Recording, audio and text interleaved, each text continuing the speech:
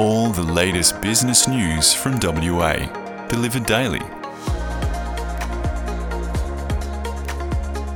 At close of business, news briefing. Good afternoon, it's Jacinta Burton with your Thursday afternoon headlines. A mining software company established 36 years ago by a Perth geologist has been sold to a US company for $900 million, setting a new record for WA's tech sector. Aspen Technology said overnight it would pay $900 million in cash for Micromine.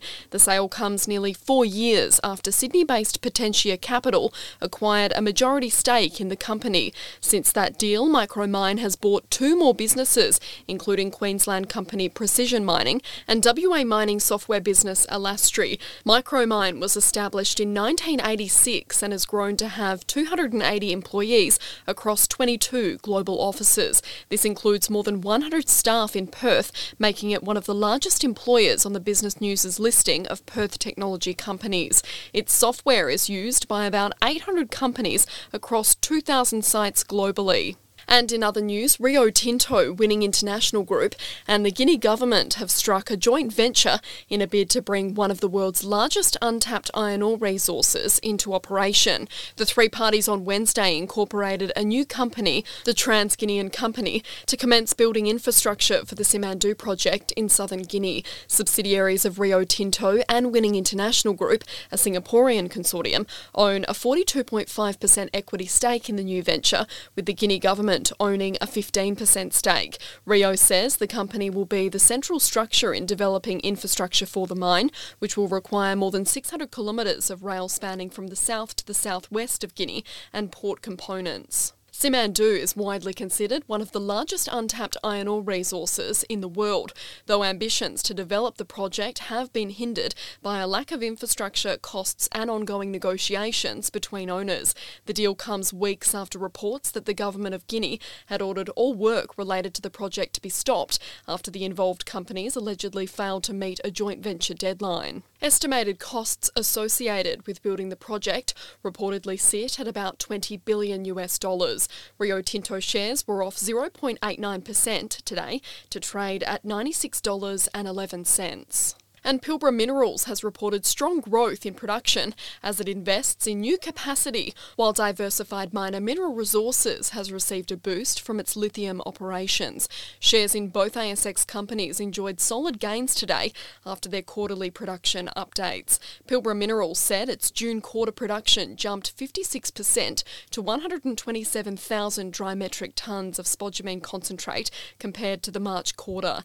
The quarterly result contributed to a 34% lift in annual production to 377,000 dry metric tonnes. Meanwhile, Mineral Resources has reported that annual shipments from its Mount Marion project totalled more than 440,000 dry metric tonnes of spodumene concentrate, below the guidance range of 450,000 to 475,000. The company said this was due to the mining of transitional ore in a new stage of the pit and a reduced operational workforce due to COVID impacts. Revenue for the sale of Mount Marion lithium hydroxide in this financial year is expected to be in excess of $510 million.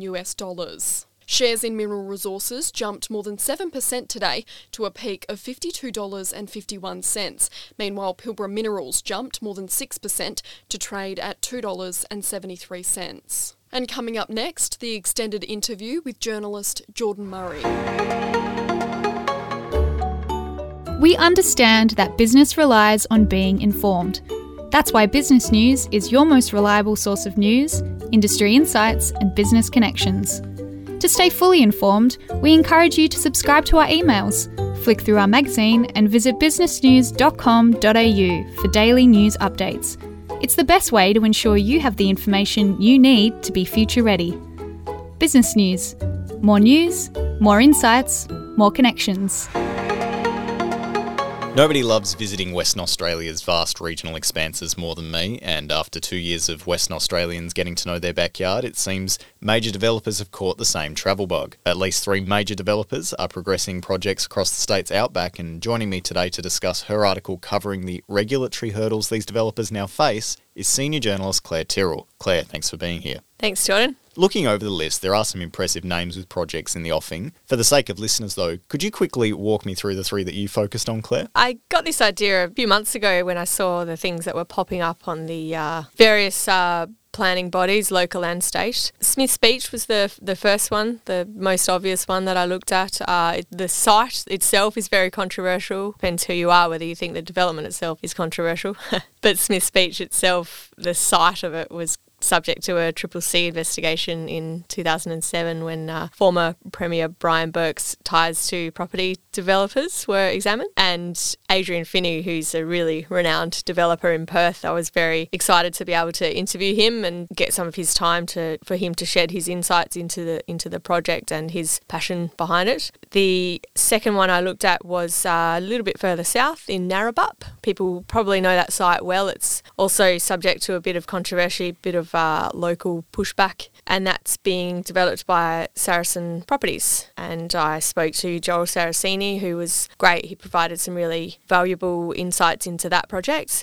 The third one I looked at was a little bit different, further north in Exmouth. The Ningaloo Lighthouse Resort, which is being developed by Twiggy's 5/8, actually, which is the property arm of Tatarang. Adrian Finney's work on the Smiths Beach project was fascinating. There he faces opposition from community groups, particularly for progressing the project through the SDAU. The State Development Assessment Unit has come under a lot of criticism since its inception during COVID. It was brought about to progress projects of state significance during that time when it was, thought to be really challenging. Probably didn't turn out to be nearly as bad as we thought it would be economically, but we were faced with that, and the state government introduced it as a way of bringing approval bodies together to kind of oversee projects rather than them going through what they kind of went through before, which is a lot more of a localised process. And big argument there was that some local government authorities, especially,